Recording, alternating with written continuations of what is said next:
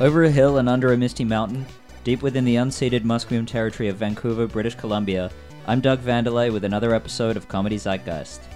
You can follow the show on Twitter at Comedy Zeitgeist and pester me at Doug Vanderlei.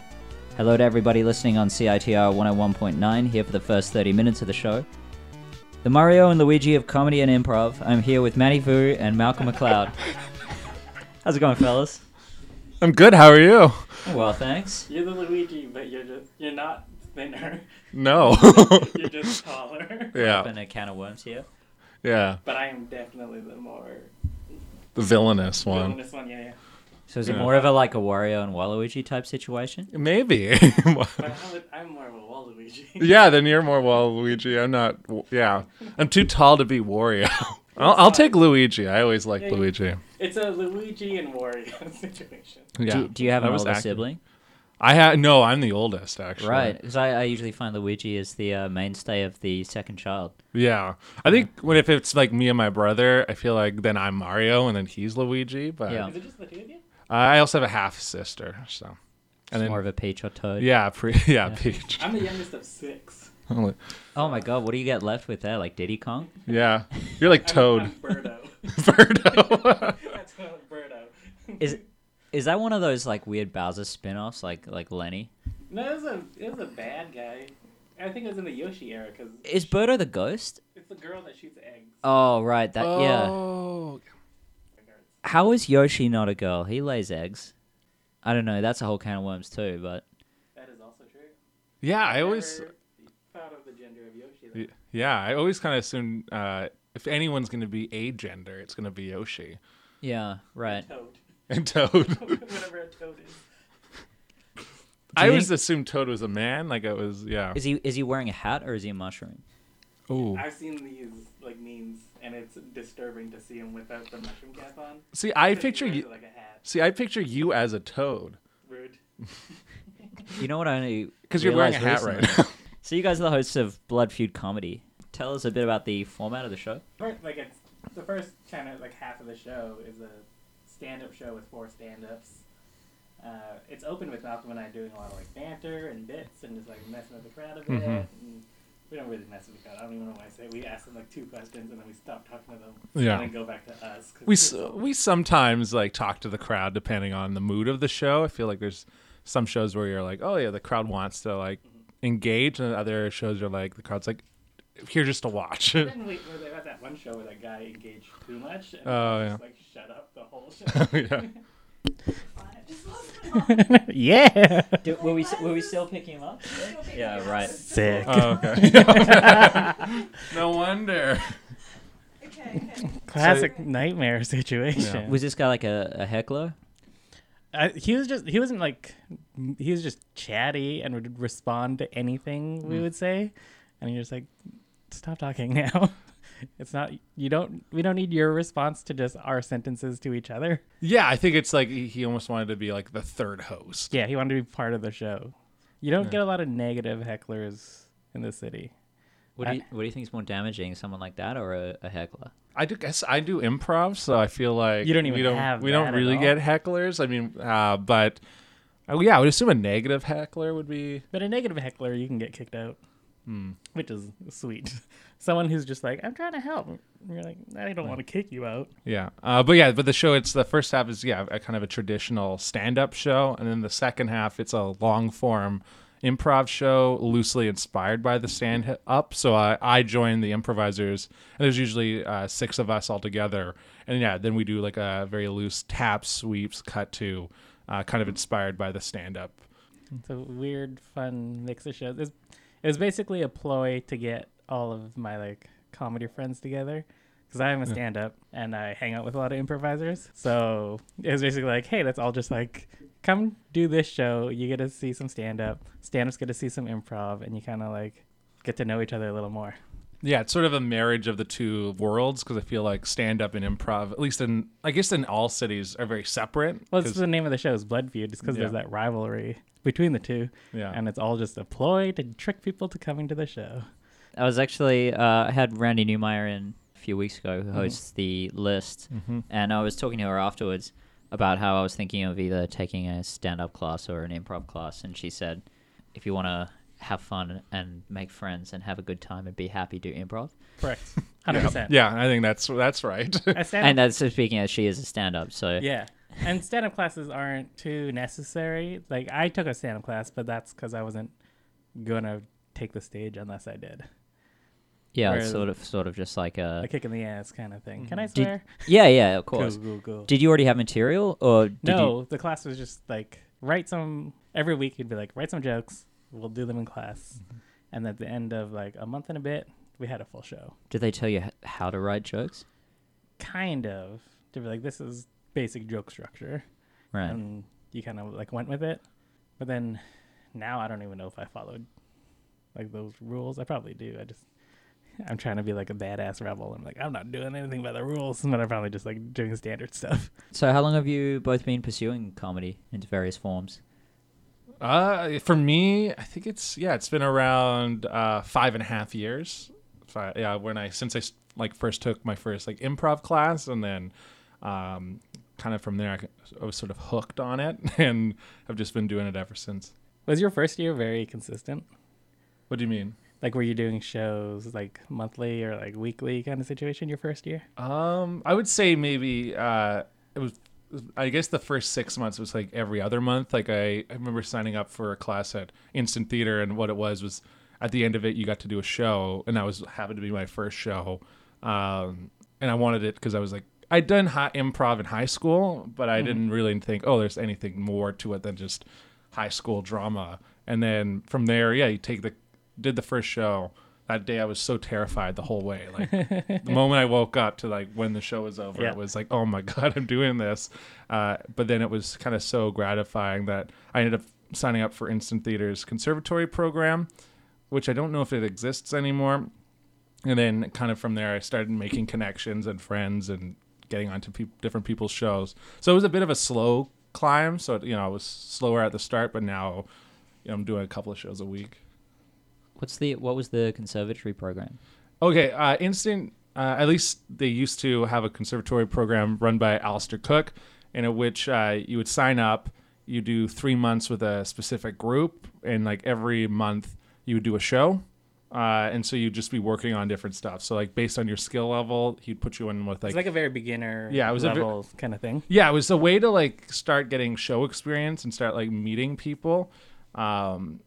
Because the other places at the time weren't really off, like Blind Tiger Comedy, which I ended up, I'm still involved with. They didn't exist at that point.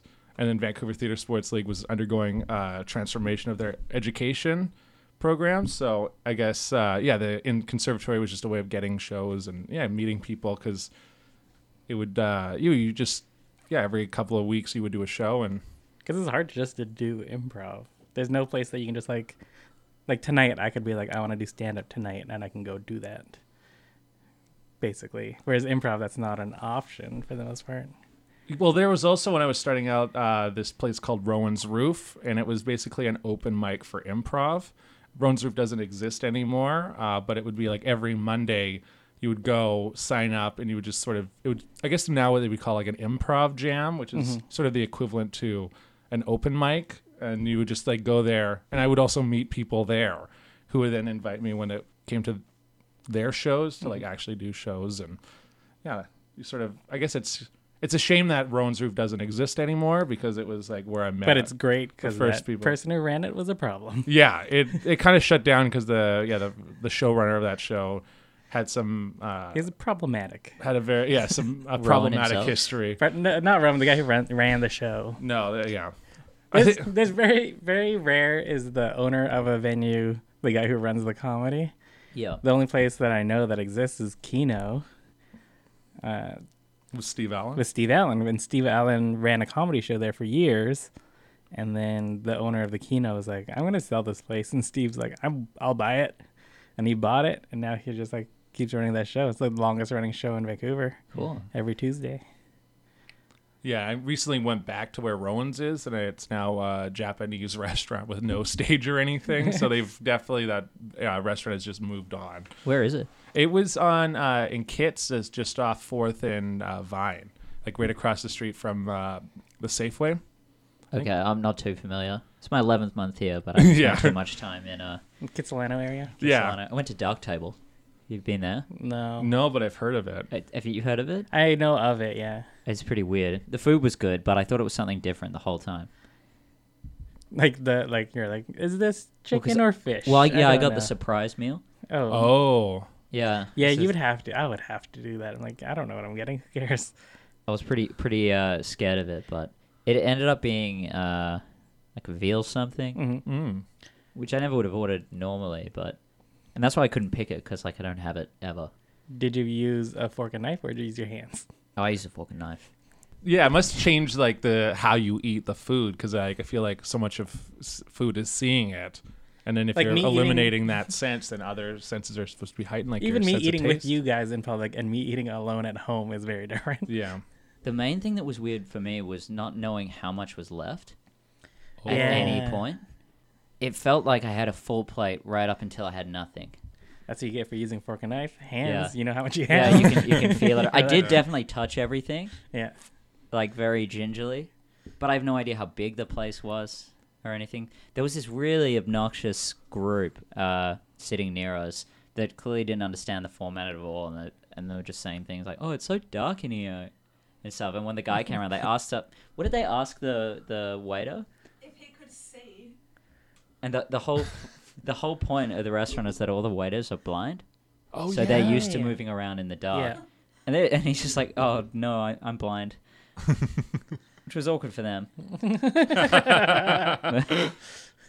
It's like, no, this whole thing is so you can experience what we experience every day at all for our lives. Did you Stuff. use when you were drinking your drink? Did you use a straw or did you have to I like did, guess? yeah. I didn't even pick up my drink. I was too scared. I just Oh, yeah. left it and sort of leant over. Yeah. It was really good. It was kind of experimental mojito, but it was too long ago to remember. Did they give you a bib? I feel like they should. They have to should give you a bibs.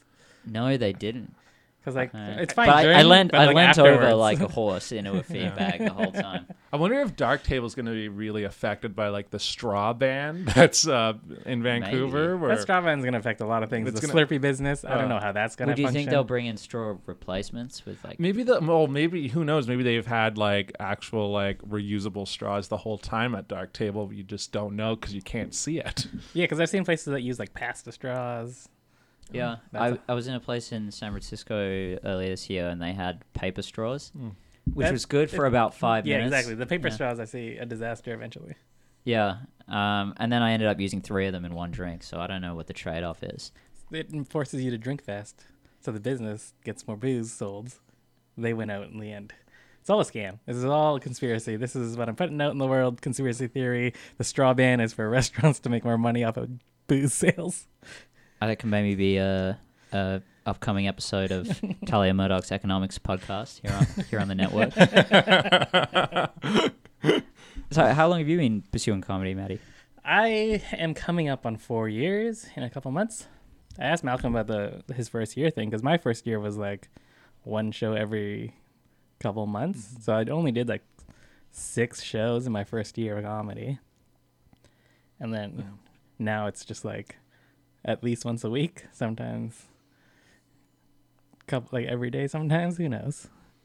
So yeah, Yeah, I mean it's such a like with comedy. It's so stand-up's easier to do a lot of. it's you can even do more like multiple shows in a night. Like I think doing multiple shows in a night at Improv, it's either you're at a certain venue where you're doing like the early show and the late show, or it's most likely not happening that you're going to do more than one show a night. But you guys have a lot of rehearsals too, which is like extra training, and that's basically what extra sets that I'm doing is just extra training for like a more prestigious show or whatever. Do you find you practice alone at all with stand-up? I don't. I know I should because people say I should a lot, and it just feels too awkward, even by myself. So I mean, you couldn't read the energy off anyone doing that. Like, it must be hard to get pacing right doing it alone. Yeah, and I kind of like, I don't know. I try to have this vibe of like where it seems like I'm really in the moment. Well, which I like. I hope I am too. But I think when it's too dialed in and like too on the nose timing wise, it takes out some of the fun. Because I had a show at the Sunday service the first time I did it, and I was practicing so much and just like had it just like to a T. Joke, this is how long the laugh will probably be, next joke, next setup, blah blah blah. And I don't even remember being on stage because it was just like so dialed in. I was so nervous anyways, which is kind of why I did it. And then Do you think that maybe worked into the nervousness, like amping yourself up so much by rehearsing it? oh yeah, probably because I did it again a couple of weeks ago. Didn't do any like warm up sets beforehand per se, and just like had the most fun. Cool. I've noticed as well, like some of the least effective improv is when you can tell someone has like a scene in the bank that they just throw in. Yeah. Yeah, like even like when I've played with people who do that, where they have like a preloaded character, or they have this a premise already. It's kind of you lose the specialness of improv, And the audience sees it. and the and the audience sees it. Like when I've worked with players where they'll kind of explain to you who you are, where you are, what we're doing, why it's important. That's not improv then. That's ham-fisted sketch premise. It's like you might as well just write it as a sketch than do what we're doing now. Because what I love about improv is it's that connection. It's building something together one step at a time. Yeah. And I think the best improv scenes are the ones where you kind of go in with almost nothing, where it's like maybe you have a loose idea of like the first line, or maybe just an emotion, and then you go from there. And you just kind of make eye contact and lock in, and then all of a sudden everyone who's playing on that set kind of knows, oh, this is what it is, and then can just feed it. Like those moments are special, and you see that. When you see that, that's where, like, for me, that's the highlight of improv. It's kind of the hot reason you're doing improv and the high you're chasing. Because you're creating magic. Yeah. Improv is basically magic, and It it's is. crazy, and I love watching it when it's good. Yeah, it's much easier to break down something like stand-up into a science than improv, really. Like Yeah. Because there's like a structure, and like this is how long your setup is, and your setup can't be longer than your punchline, or else the dynamic of it is weird, or like there's certain like one-liners work a certain way, stories work a certain way. So Is there a meta in improv? I think so. I think sometimes, like, when it gets meta, it's more that the players are trying to make each other laugh, so you end up getting these, like, Sunday service inside- is very meta. Like, Ryan Beal very much will call out a scene during a scene, that kind of situation. Like a sort of ongoing joke. Yeah. I think. Yeah, but I think even the meta jokes are built in the show. So like when the show is happening, that's when maybe sometimes there is an inside joke being built. If it's like, oh, here's the same character coming into every scene, or oh, looks like this person's doing this thing today. Because some shows, you're just gonna happen just to do the same thing that you've done earlier in the show, and sometimes you can feel the mood of the performer. Yeah, I think it's like even like like your last show, Raquel did a lot of weird stuff. I was like, Jesus, it seems in a weird place. that is true. So Was this the Blood Feud? No, it was at your house team show. Or the no, fondue. there was a Blind Tiger House Team Fondue show that happened on Friday, and there's there was The energy was weird in the room in general. it was a weird energy, but and then that's a weird energy in the room can cause a weird show. So Always. Good weird? I think so. I think you can. I think improv can fix it or like feed into it, where stand up you just like fight it and you're like, this feels awful and I hate it and I don't want to be here anymore. Yeah, I think improv, you can morph the show based on what's going on in the room, where I think stand up it's harder. Like if they're not into My material was like, this is all I have, so now I'm hooped. Yeah, because like for me, some of my favorite stand-up is when it almost appears that the stand-up is making it up as they go along. That it's just this happened to be like, oh, the room's all on board. But And sometimes when you are making up as you go, the crowd responds crazy, and you try again with what you just said, and you're like, oh, they didn't like it now. They only liked it that one time, where I actually was making it up. yeah, the crowd work element to it. Not even crowd work, just like riffing on a joke.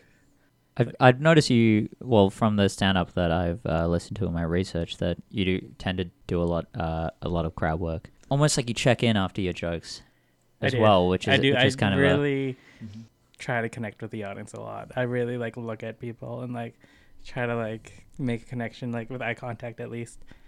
I don't really chat with them too much. I like ask. There's one like specific question that I do ask usually when I do this one joke, but not sometimes I can't, or like I'll ask like a general question that I don't really want one person to answer. I just like ask it, and I know no one's gonna answer it because it's a weird question, and I go back to my jokes. Actually, Malcolm, I think you're probably one of the hardest guests I've had to research so far. He's got nothing on him.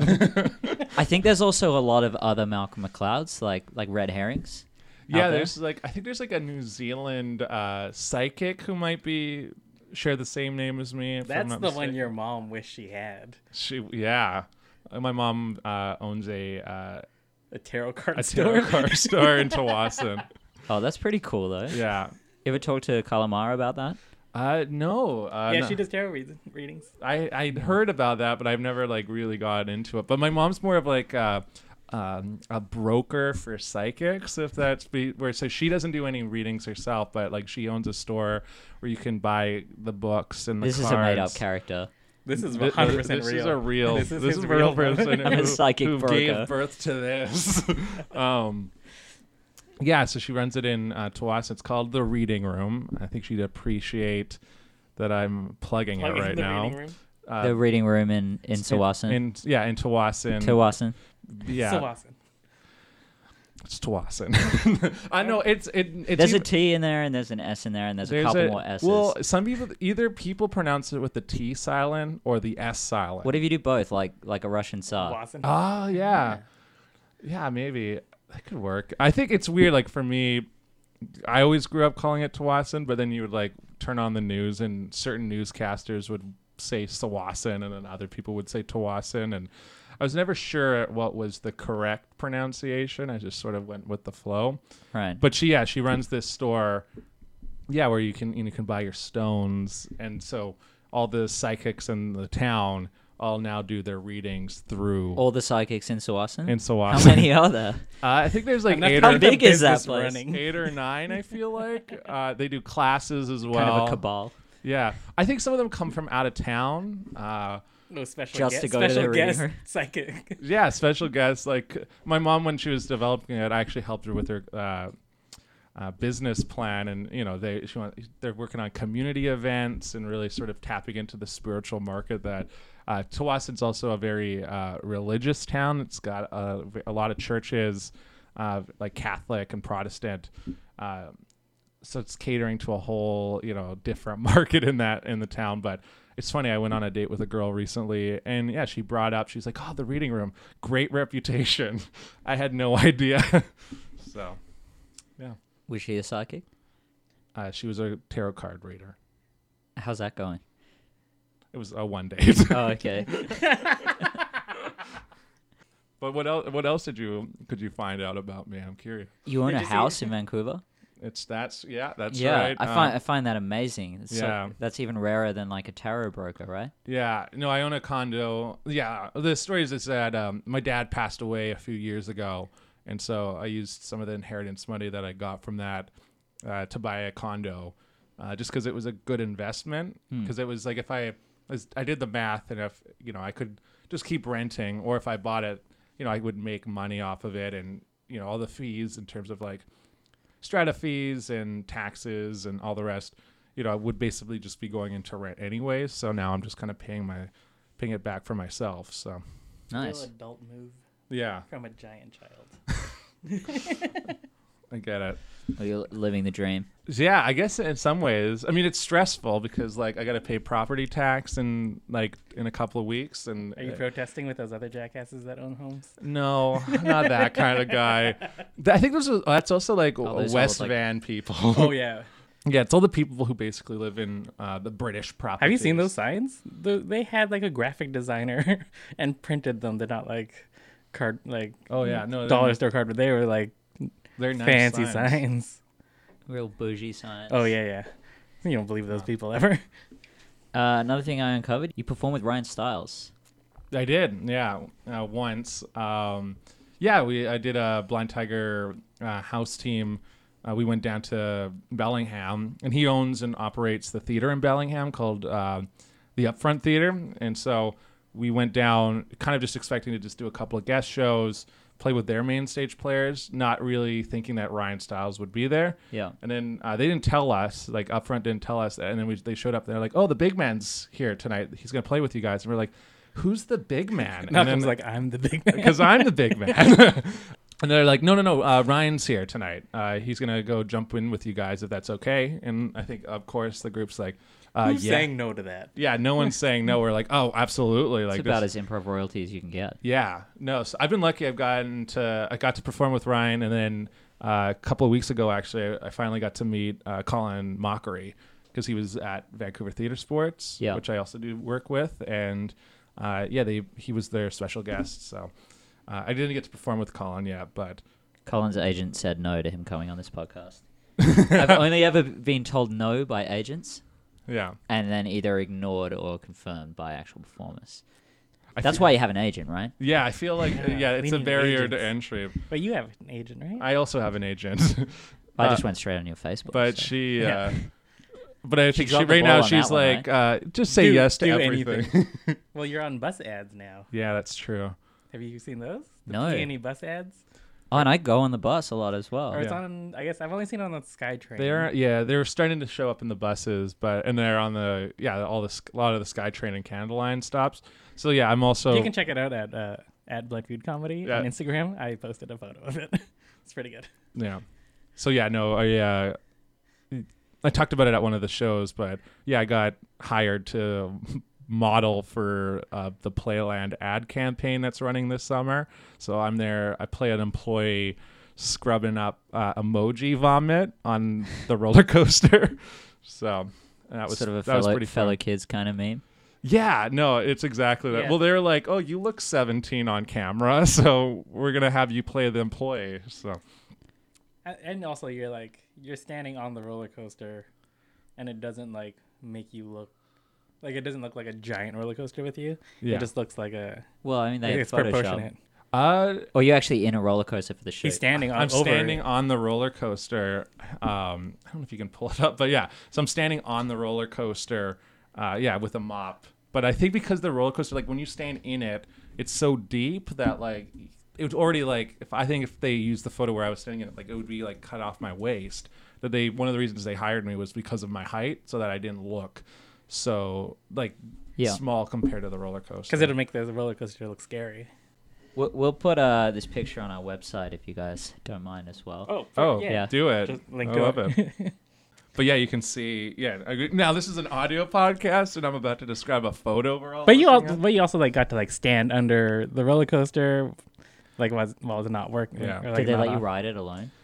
No, but because the roller coaster wasn't operational, and they had a bunch of maintenance people there watching just to make sure nothing happened. But I got to walk underneath the roller coaster, where all the tracks were, just to kind of look up, which was really cool. It was something on a bucket list I didn't realize would be on my bucket list, which is to stand under a roller coaster Yeah. and Under the mechanism, well, under the tracks, which they're not that far. A lot of that track of the that's the corkscrew roller coaster.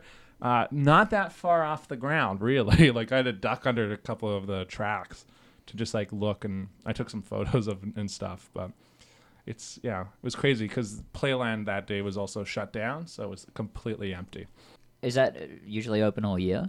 No, I think it closes. It opens in May, and then it closes, I think, in September, and then they reopen it for Fright Nights from And spring break. in spring break. But Yeah. I think between November and February, it's mostly closed because of the rain. I just don't think a lot of So people. is it just kind of like a permanent fair? I've never been there. Yeah. Yeah, It's like just an amusement park that's always there. Cool. yeah, it's worth checking out. It's it's nice. Because I didn't know where to go in BC to ride roller coasters. That's it. Playland. Are they is it. good? And then tell Malcolm sent you. Yeah, tell them that. Actually, in the poster, I'm wearing a name tag that says Matthew. So, Fun. which is yeah, That's me. That's my real name. that's your real name. That's my office name. But we're not supposed to talk about that. Yeah, no, I was thinking about that recently. I was like, oh yeah, I am wearing your name as my name tag. And How come this never has been brought up until just now? So you're the second guest we've had on here who's had a real life experience with Danny Trejo. yeah, that's true. What? Yeah. This is also great investigating. This is work. great. I didn't know you. This is the second person. Yeah. Yeah. I guess my dad at one point, my dad and my uncle worked on this movie called Reindeer Games, which I know that Oh, one. you It's have told me Cusack, right? Yeah. No, No, it's no, not wait. Cusack. Affleck. It's Ben What am I Affleck, thinking? Charlie. Oh, I think you're thinking of Con Air. I'm sure I've seen Reindeer Games. But, sorry, I Reindeer interrupted you. Reindeer Games is in that like late 90s, early 2000s range of these ridiculous crime movies that came It out. was a heist. So this movie. was like a heist movie. It starred Charlize twist. Theron, Ben Affleck, Dennis Farina, Danny Trejo, I forget. Gary Sinise. Gary Sinise. Oh, how could I forget Gary Sinise? And yeah, so Do you have the IMDb of it up No, there now? I've got the director's okay. cut poster up. Yeah, it was. I was hoping you'd get to pull up his character name in the movie. Danny Trejo's character. No, name? Ben Affleck. Ben Affleck. Oh, it's a great reveal when you figure it out. I think I remember from the How Did This Get Yeah, Made yeah. episode. Yeah, Crazy. you have listened to it. Yeah, I didn't even put two to two together. I lost my mind when I heard it. Yeah, it was like let's John get this. Frankenheimer's last movie, and John Frankenheimer like directed a lot of amazing films, and then this was it. It was this, and then I think he did one other like TV movie, and then he passed away. But yeah, my dad was the casino consultant on Reindeer Games, and I guess Danny Trejo was one of the thugs in the movie, and I got to go on set a couple of times, and so Danny Trejo was on set one of these times.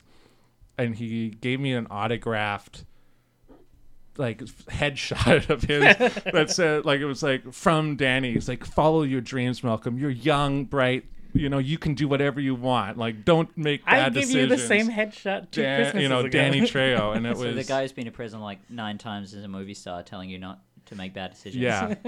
He was Then you might get famous like me. yeah. I know exactly. I'm like.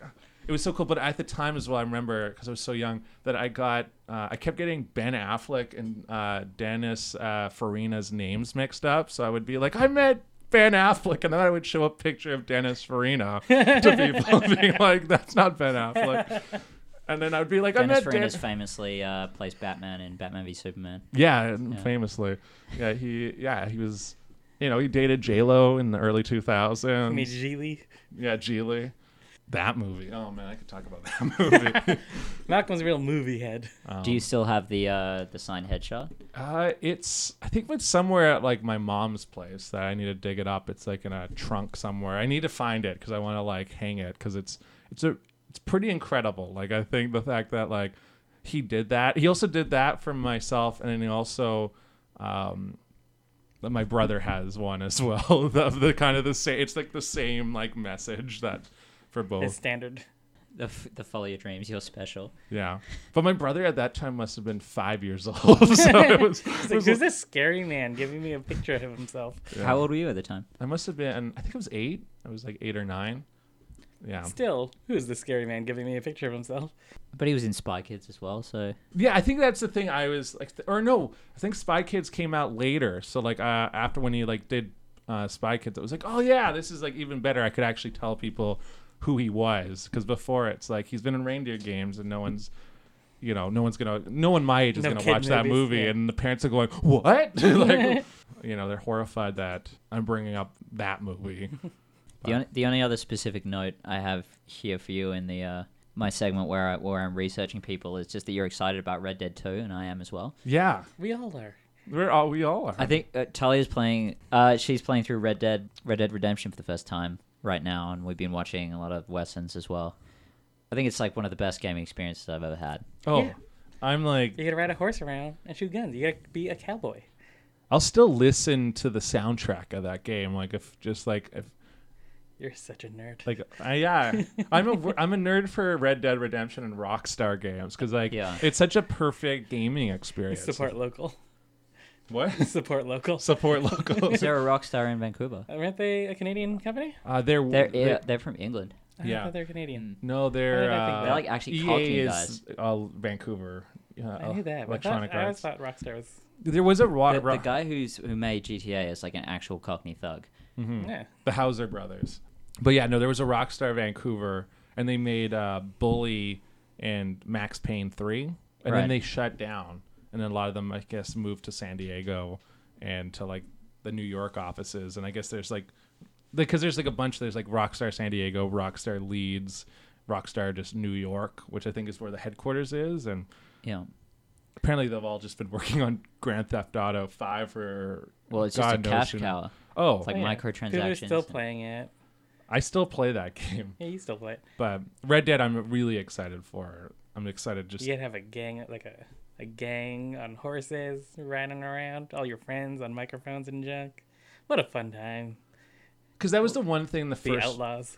That was the one thing the first Red Dead didn't do very well, was there was not really an online component. They did have an online component, but it was sort of PvP.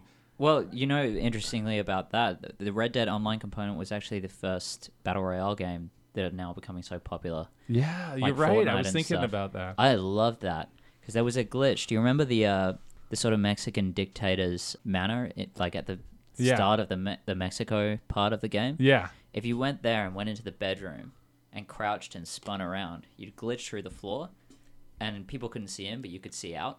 Oh. And so you'd play the Battle Royale game and get your gang and go and hide in there.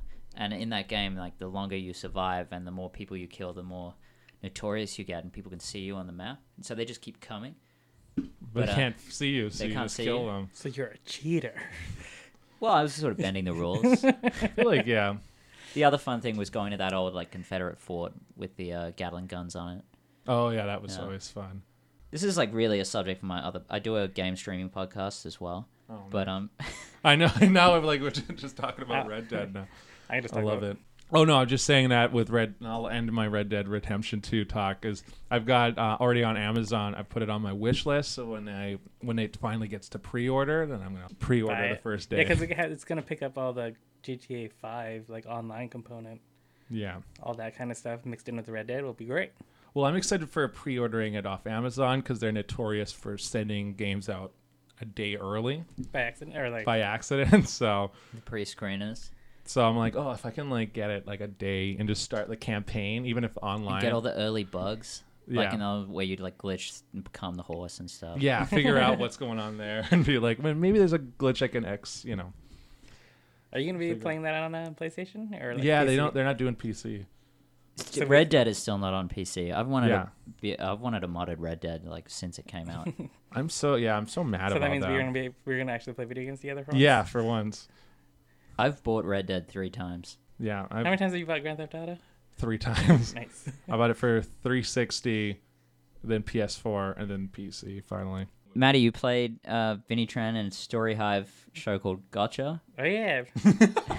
That was my first like acting situation. Were you involved in the production of that at all? Nope. I was Sinead, who wrote it and directed it, does improv with Malcolm. Malcolm's also in the film. Oh, I didn't notice that. He plays it. Oh yeah, I'm the star. Don't worry about it. Yeah, well, I thought I was only gonna have like 2 lines because our friend Sinead was writing it. She's like, "Yeah, I'm gonna write you into this. You're gonna play this like sassy lawyer character who's like dying." I'm like, "Perfect." And she's like, "You basically play yourself." I'm like, "Cool. I'm not an actor. I'll do 2 lines. Hang out on set. It'll be fun." 2 days before, she's like, "Oh, I've written you way more lines. You're now one of like the more main people." I was like, "God damn it!" So that was like, yeah. So I got to be in lines. I had like a close out, which was like weird to have so many camera people and like sound people, 10 people just like around me doing stuff for me to say 1 line. Basically, it was just weird. And acting's weird and dumb, and I don't want to do it. You said first acting gig. Have you done more? No. Well, Sinead wrote another thing that she wanted me to be in, but it was for Story Hive 2, but that didn't get picked up, I don't think. No, that didn't get picked up. I think she might be independently developing it. Maybe. I've auditioned for a voiceover for a cartoon. Won my first ever audition, but that's because stand-up comedian Charlie Demers, I assume. Do you know who he is? He's like the funniest. Yeah, he produced that Ebony Rosen book that came Yeah. out recently. Yeah, Yeah. What I Robin's Think Happened. Egg. Yeah, I have that Publishing. book and I've been reading it. It's really good. Yeah. Highly Oh, What I Think recommend Happened? Yeah, it's Yeah. great. He's like the funniest comedian. I look up to him a lot. And then he just, this like voiceover agent messaged me. He's like, "Hey, Charlie Demers gave me your contact and I want you to audition for this thing." And I like lost my mind. I was like, The audition thing's cool, but the fact that Charlie Demirs thought about me to do this thing was crazy. Tell me about Craft and the Furious. Craft and the Furious is the dumbest show ever, and I'm so proud of it. And like, as much as I love Blood Feud, Craft and the Furious is like the perfect Venn diagram of everything I love. I love the Fast and the Furious. Not ironically, not in some weird way. I love cars, and I love the Fast and the Furious. It's a great movie, and I'll fight anybody who says otherwise. I love doing crafts. I like cross-stitching. Mm-hmm. It's one thing I'm trying to get better at.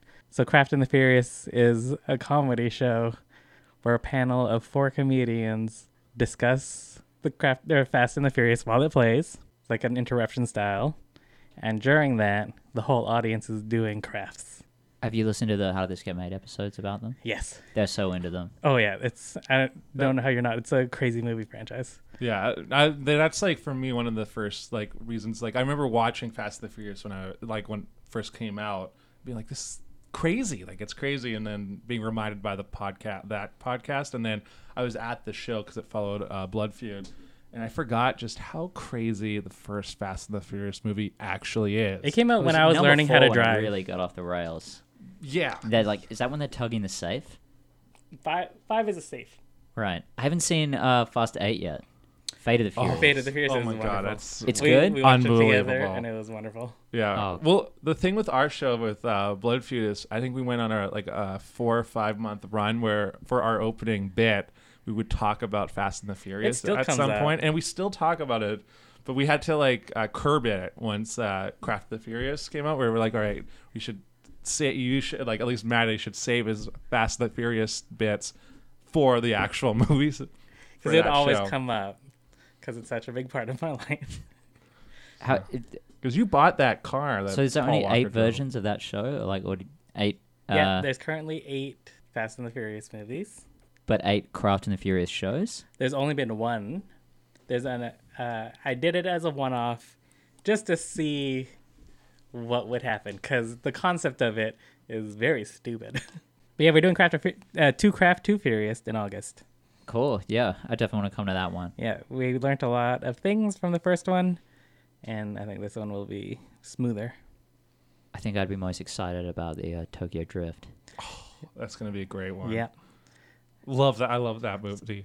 A sort of non sequitur. Yeah, and people are wanting to do the show, which is crazy. I'm trying to filter out who which group of people is going to work together well.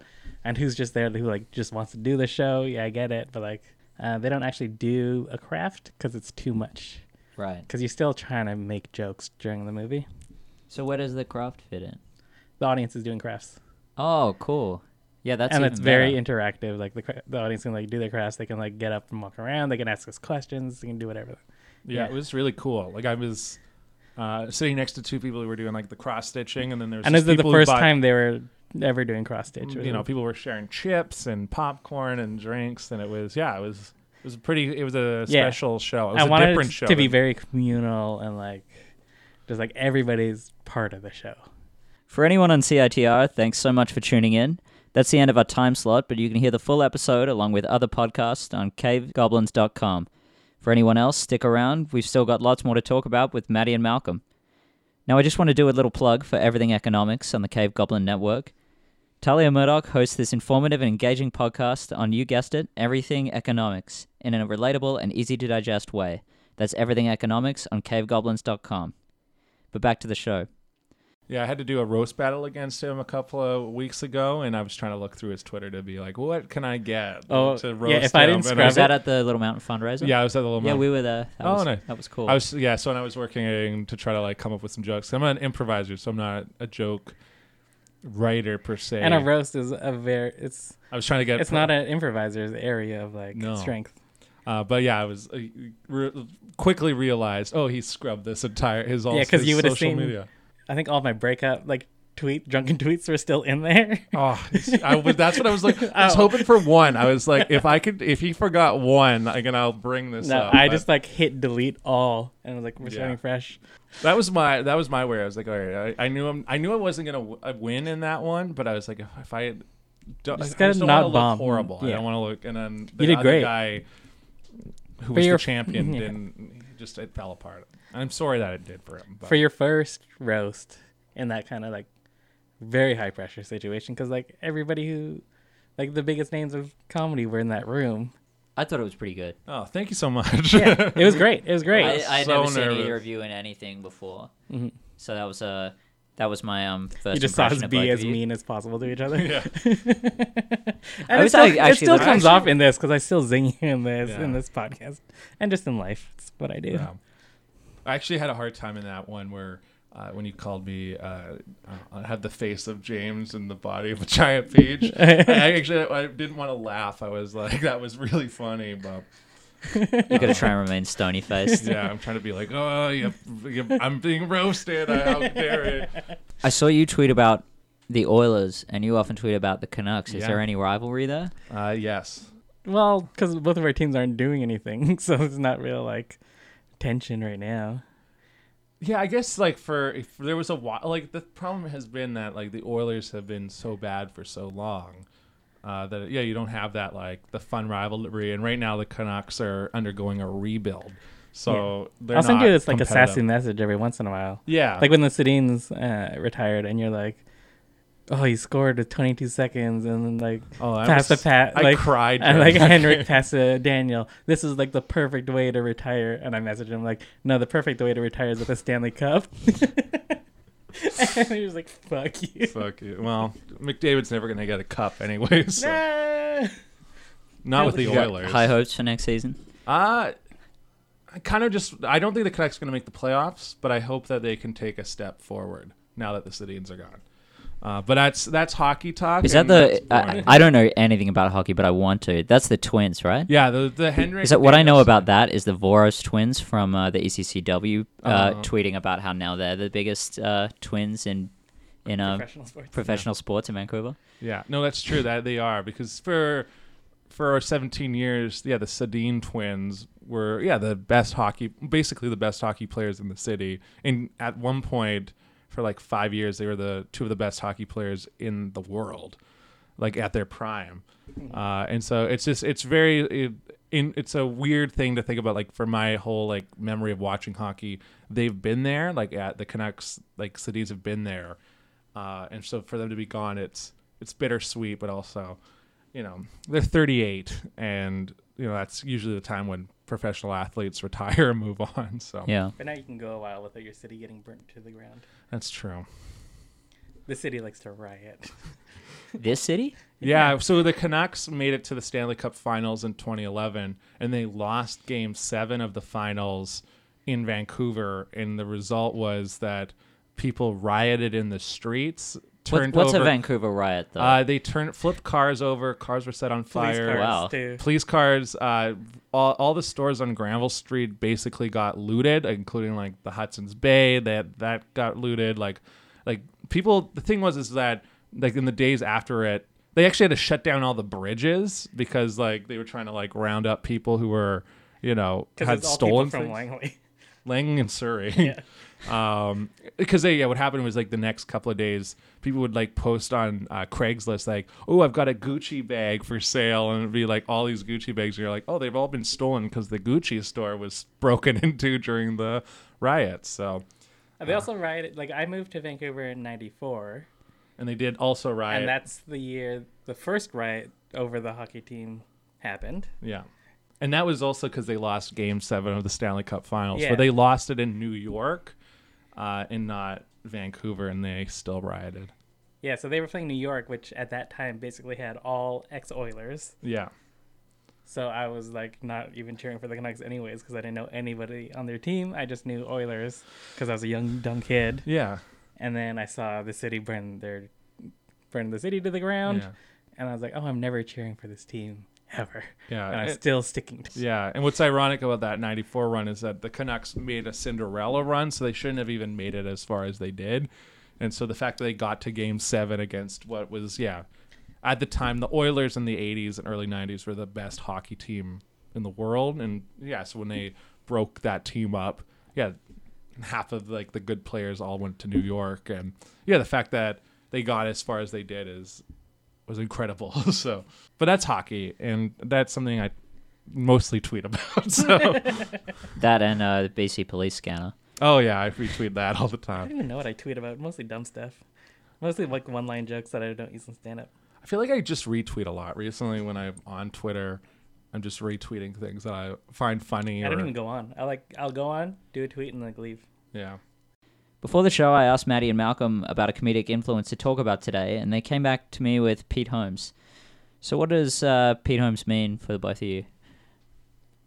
I think he embodies the spirit that I like to do stand-up in. Just like a nice, sweet boy with some zings and things, but like not still like caring about people, which is what I would hope to accomplish with my stand-up. And, and just like have fun and just be silly. Yeah, there's a bit of like a wholesome quality to Pete Holmes that I really relate to.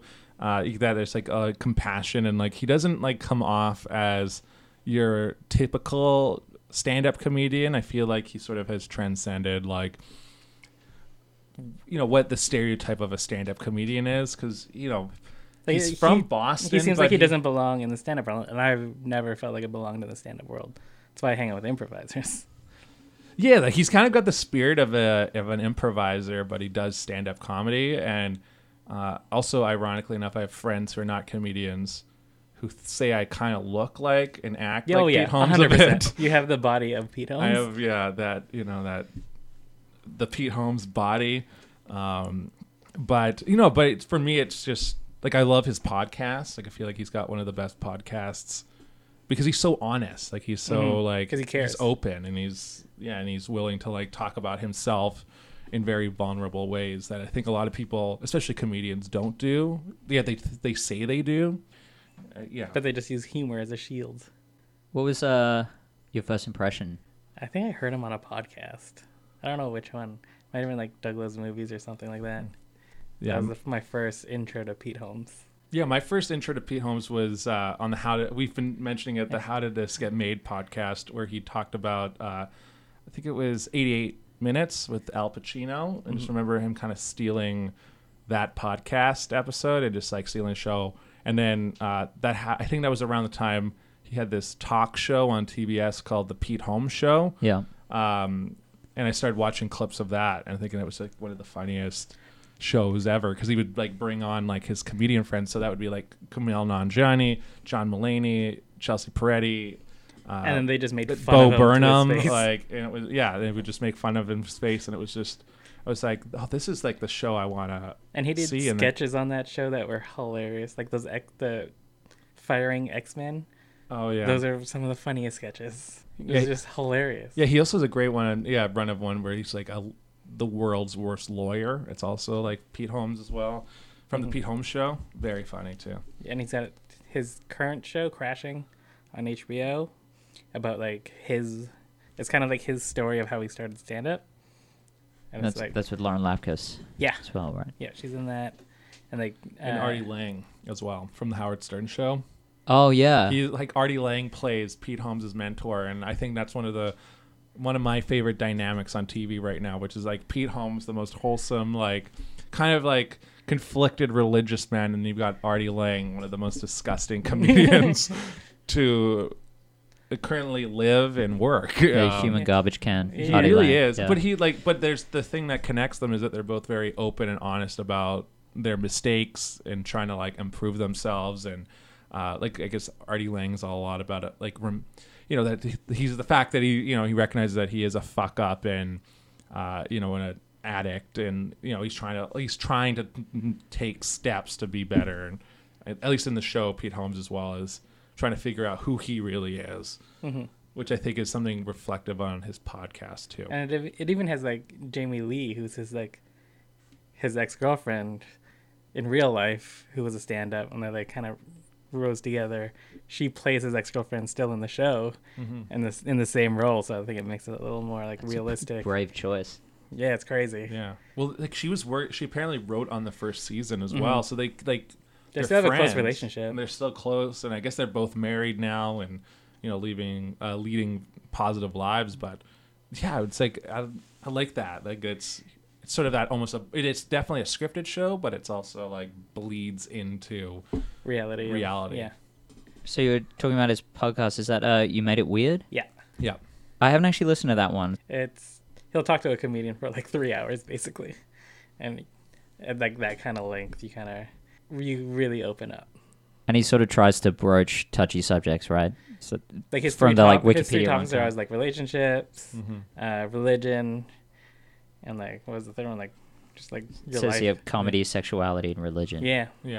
Yeah, like for him, like he talks a lot about the fact that he got married really young and then got divorced as well, and how that, I think he, assumed he was the person he married, he was just gonna spend the rest of his life with that person, and then for that not to happen, and then also at the same time trying to pursue his actual dreams of being a comedian, And also still like his current like religious discovery, like what does he believe in still, or what doesn't he believe anymore? That kind of stuff is still really interesting. Of like, because I went to Catholic school, and that was like always like, what do I believe in? I don't know. It's all weird. Who knows? And like seeing or like listening to someone else talk to other people that I like enjoyed their comedy, also just like I have no idea. I'm like, okay, cool. I'm not like alone.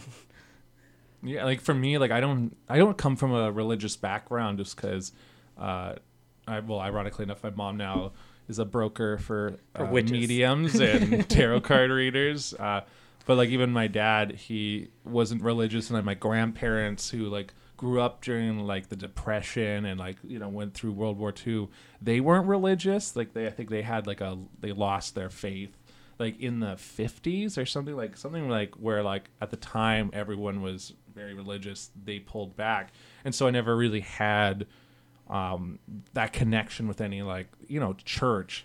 So even for me, broaching that subject of spirituality, you're kind of wondering, oh, am I missing anything by not being a part of this like community, which is these religious groups, or do I have a unique outsider's perspective because of it? And trying to figure out how that plays into everything, because religion is such a big part of the world. Mm-hmm.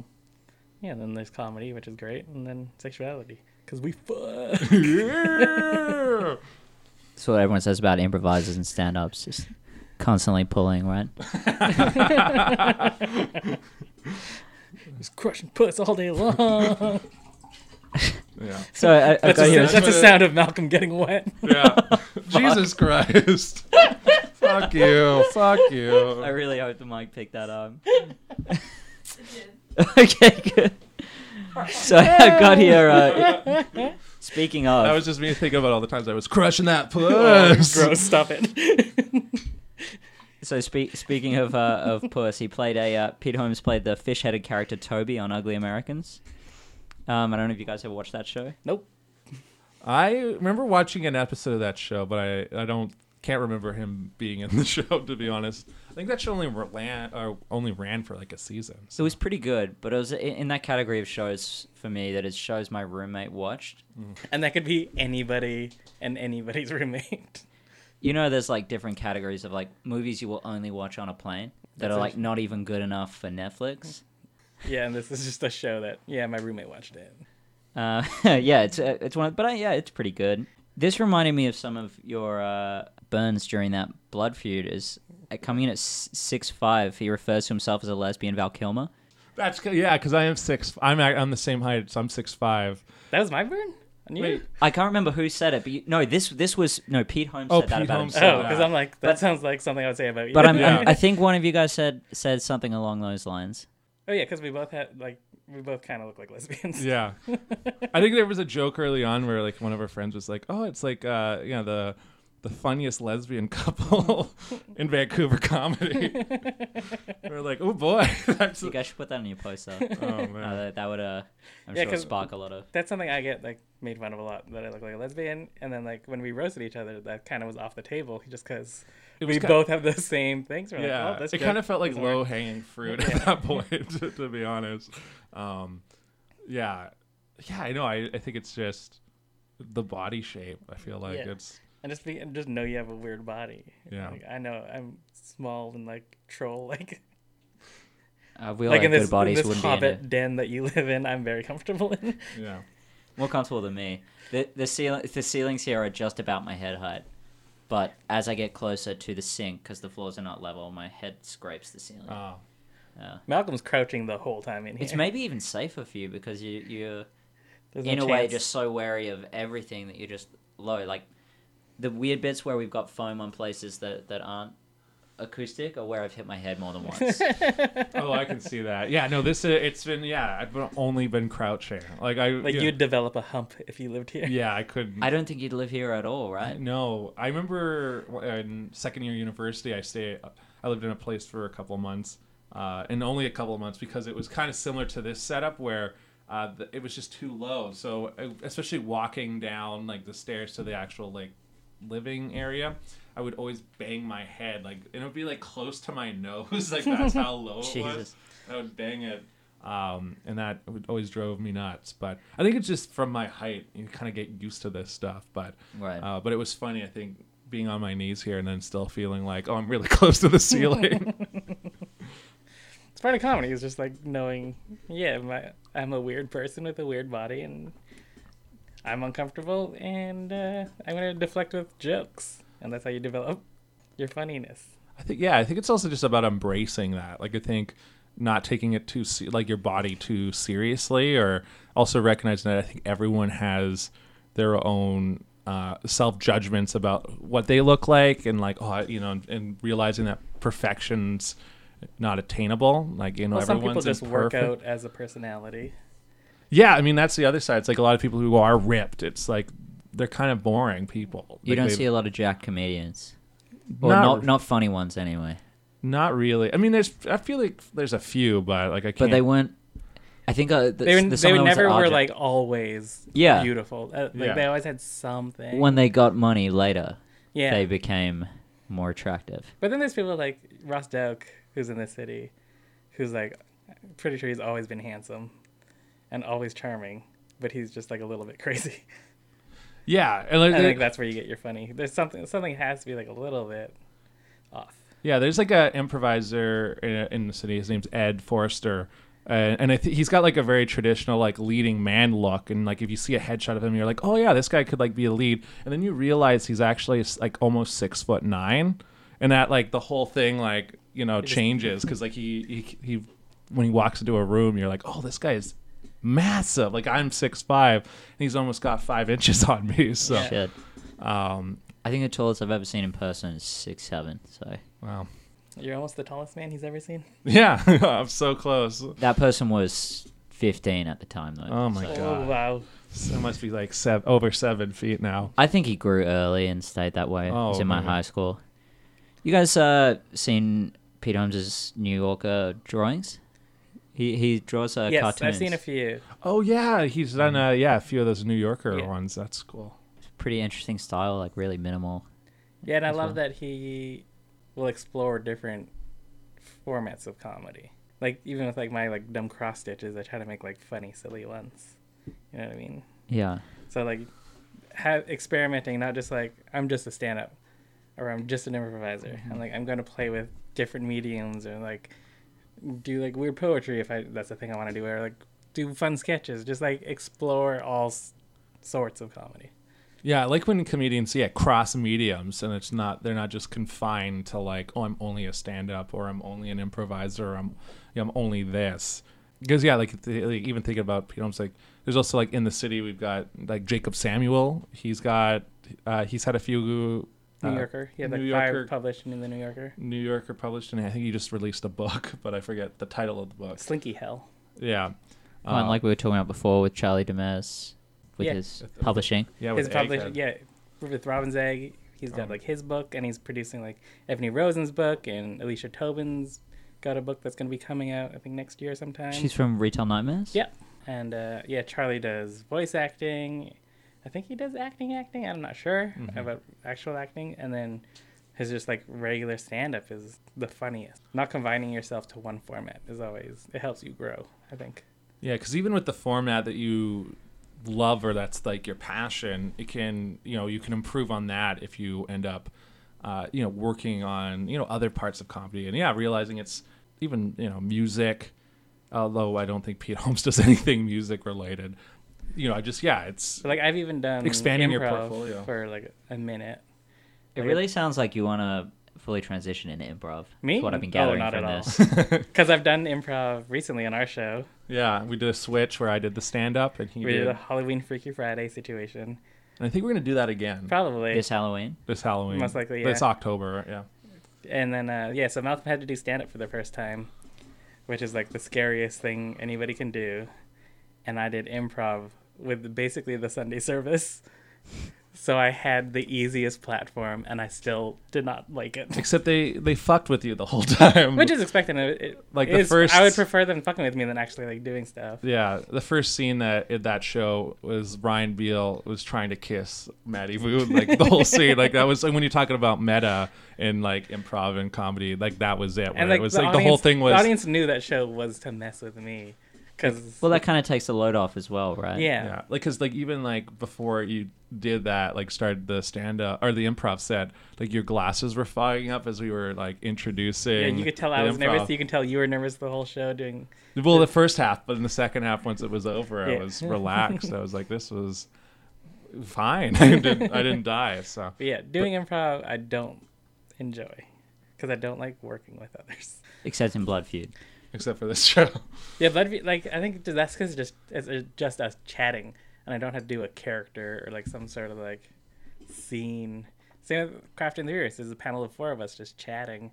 This is just chatting right now, and which I enjoy a lot, but I don't want to like create a world. Yeah. Just dumb. Well, is there anything you guys would like to plug? Well, obviously, Blood Feud. It's on the 3rd Saturday of every month. You can find us on Facebook at Blood Feud Comedy and on Instagram at bloodfeud.comedy. And then I'm also a part of the Blind Tiger Comedy House team, Reynolds, and we do a show the first Friday of every month at Little Mountain Gallery. You can find more about Reynolds at Reynolds Improv on Facebook, or if you just search up blindtigercomedy.ca, you'll be able to find a list of the show dates there. And they also do classes, so improv and sketch classes. So if you want to take a class there, Which I highly recommend. I did a sketch class.